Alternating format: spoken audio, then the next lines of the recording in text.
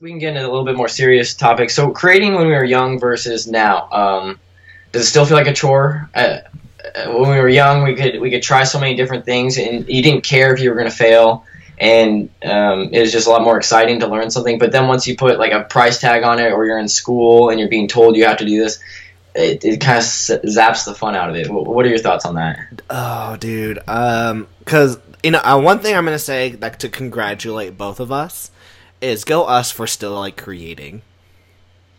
Like, yeah. I don't know a lot of other people like in our class that still like do creative stuff. I know like Darren Zemanek does his photography for a living. I think because he started later. So do you think so? Yeah, I think because if he would have started maybe earlier, he would have had too many people making questioning, being critical from at age like 12, and you see their passion's got to push you through, or you just like you get too many haters and you say, no, yeah, I can't do it. Yeah, you start listening to it. All right, so I think the great thing, and that's just an idea. I don't really know if I think that. He's like listening. It's like that's not what happened.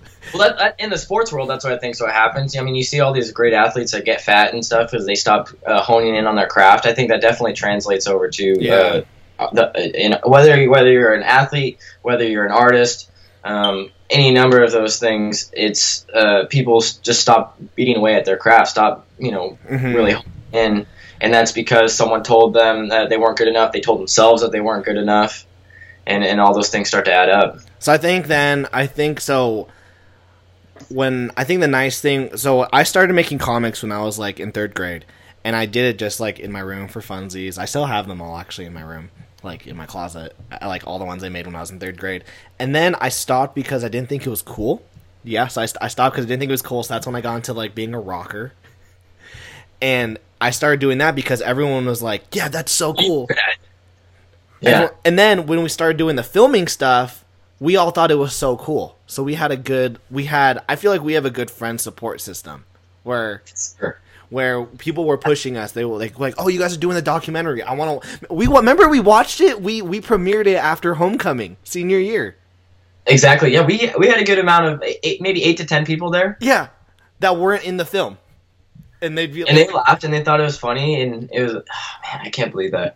Yeah, we always had a good, talking about support groups, it's always good to have people that you can collaborate with. I think we definitely pushed each other, we would produce different, and it always wasn't just one form of work. We did music together. Mm-hmm. We never did any drawing or anything like that nature, but also the videos. And we wanted to try something new, and it wasn't like, it didn't feel like a competition, like, oh, so Brian's doing this. It was like, whoa, like, how can we? I wish if we had figured out how to monetize on YouTube, man. Yeah. I don't know. I think it pays off dividends down the road. Yeah. I need to just play devil's advocate just for people out there. They're like, oh man, I had this great idea, but then someone else came up with it. I think it all builds on itself. It's like if you put in the hard work, it's eventually you're going to find a success in whatever it might be. So like you got to create 10 really not as great comic books before you get that one that gets seen by this guy that's like, hey, yeah, I'd like you to be a part of my team. Yeah. And so if you were to monetize those other ones and try to, I don't know where I'm going with this, but I think the world's just pretty crazy like that. It rewards. It's like an input-output world. Like whatever you're putting into it, like you're gonna get a reward in some form or fashion, whether it's today or tomorrow. It just all pays dividends and builds off of each other. But think about think about the work that you do right now with your videos, like how well they look. Imagine if you went to someone who like you work with like really professional people. Imagine if you went up to them and you gave them a Chronicles of Steen video. I know, isn't that crazy? It almost ruined me. Yeah, I did that. I did that once. I did it 3 years ago. I thought I drew a comic book. It's so crappy, and I went to a publisher and I said, "Yo, you guys gotta check this out." And I gave it to them. You were the real deal. Yeah, and oh my gosh, the rejection was so hard. And, like, that's when I realized, oh, my gosh, like, I can't be just this kid with a dream. I've got to put in the freaking work. And I've been doing it now for 4 years, and I can now say, like, as of, like, the last, like, month, I feel confident in, like, my drawing. Dude, this is when I made my first video, I was like, I can do this. This is super easy. I'm great at it. My confidence was here. I'm like, I'm a natural. I'm the best there ever was. And I think one of my first videos was like a happy birthday video for you, Tyler, or something. I know. Random of that nature.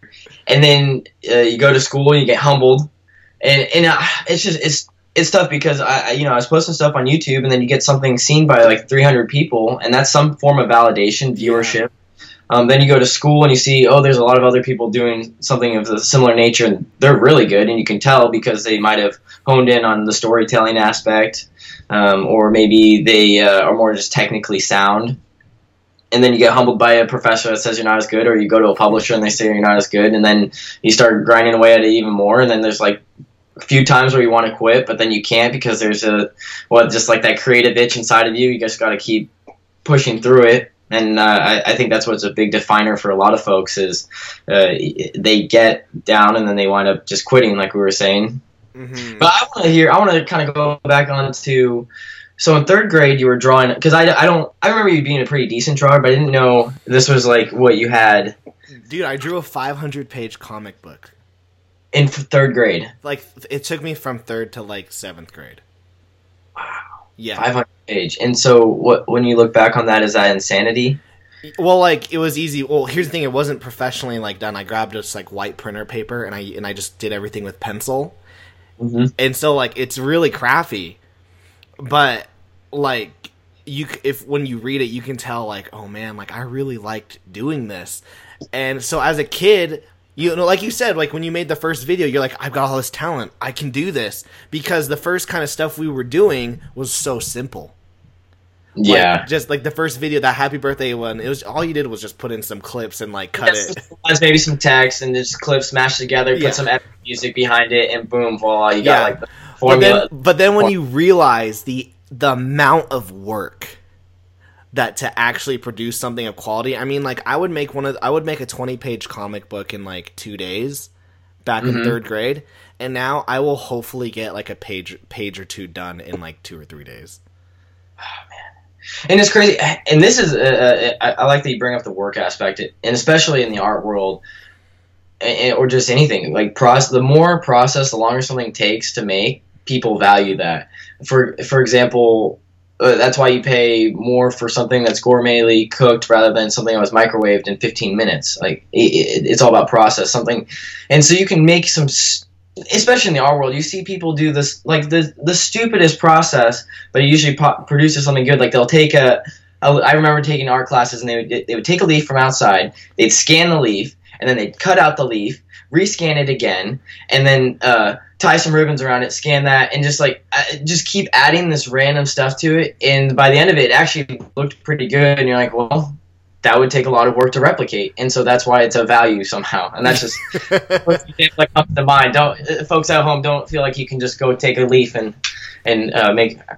Actually, if you can sell rocks, you can sell leaves. Yeah. Well, someone asked me, and they go, "Well, how come your prices are so expensive?" I'm like, "Cause I think at this point, like, I'll charge right now around $80 to $100 per page that I draw." Yeah. And it's just because, like, I know what it's worth. I know that you, person who are hiring me, can't do it.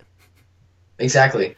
So I know I can, and like I used to pay, I used to have people pay me $30 a page, and I would do my best work for $30 a page.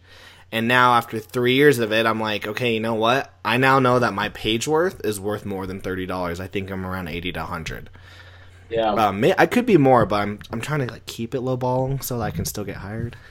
Well, yeah, that's the thing. I mean, you're looking at it from the business point of view. I think you have to. In any of the art worlds, in any art form, even as a videographer, you have to measure like being an artist with being a business owner, especially in the freelance realm, where you're a little bit more selective of who you take on, and it's kind of monotonous, a little bit of a pain, and you have to sell yourself, which is your story. That's what you're selling. Yeah.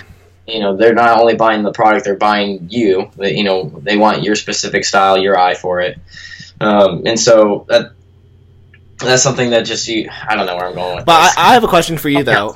I have a question for you. Let's say someone when and if you do freelance work, what plays more into a factor of you saying yes to the job, the money or you actually wanting to do it? Yeah, it's got to be interesting. Okay, so you wouldn't just take something boring just because the money was good?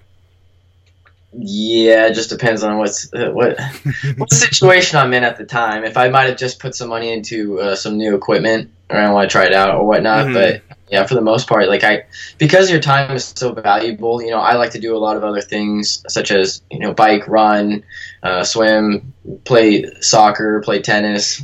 And so those things eat up a lot of my time, or spend time with family and friends. Mhm. And so you're weighing that with the project. You're saying, well, I'm giving up this in order to do this project for some money. I'm in a fortunate position where I have a full-time gig, or if you can do that. There's pros and cons to all of this, because as a freelancer, you can be selective of what projects you take on, and it can be something that's really exciting for you, and you want to just like do it just out of passion, maybe even do it for less money because it'd be great. A lot of people do that for nonprofits. Mhm. But for me, it's definitely the project has to be engaging enough for me to take it on. Yeah, that's been like I've noticed, and like my girlfriend will be like, "Why are you taking on this project?" Because she sees me just like I am like dying inside, and I'm just like, "Well, the money was good," and she's like, "But I'm not putting in my best work." She can tell. And so, like, my new rule now is if I'm gonna produce artwork for someone, I've got to enjoy the project.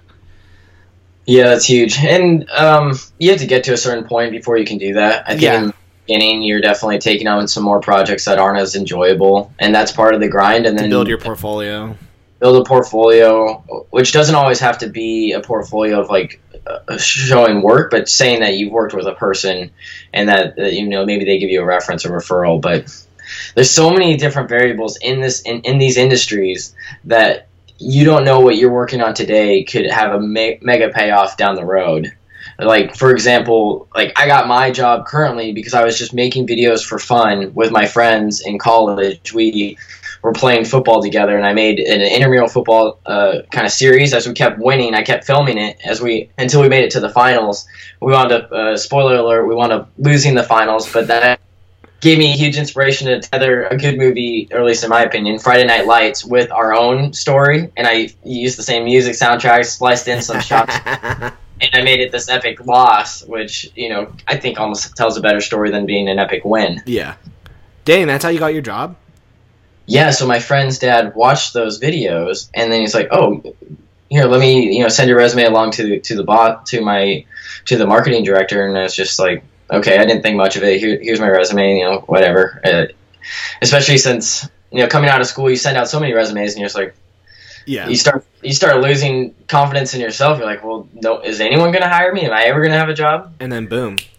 Like that. And so that stemmed from just a passion project. So you never know what project you can be working on. That's important, though.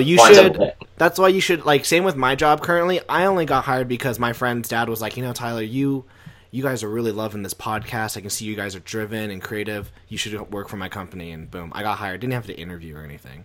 Just boom, hired. Well, I think that's how it gets. At the higher level, you do less interviews because they know who you are, and they know your work, and they know it's going to be a good fit. Yeah. All right, boom, guys. We're gonna end. Oh, go for it. I was gonna say let's. I said, everyone, let's end this. Let's end this portion of the Draw and Talk podcast. But we're gonna keep talking with Brian on the link below. I'm pointing down to the link below in the description.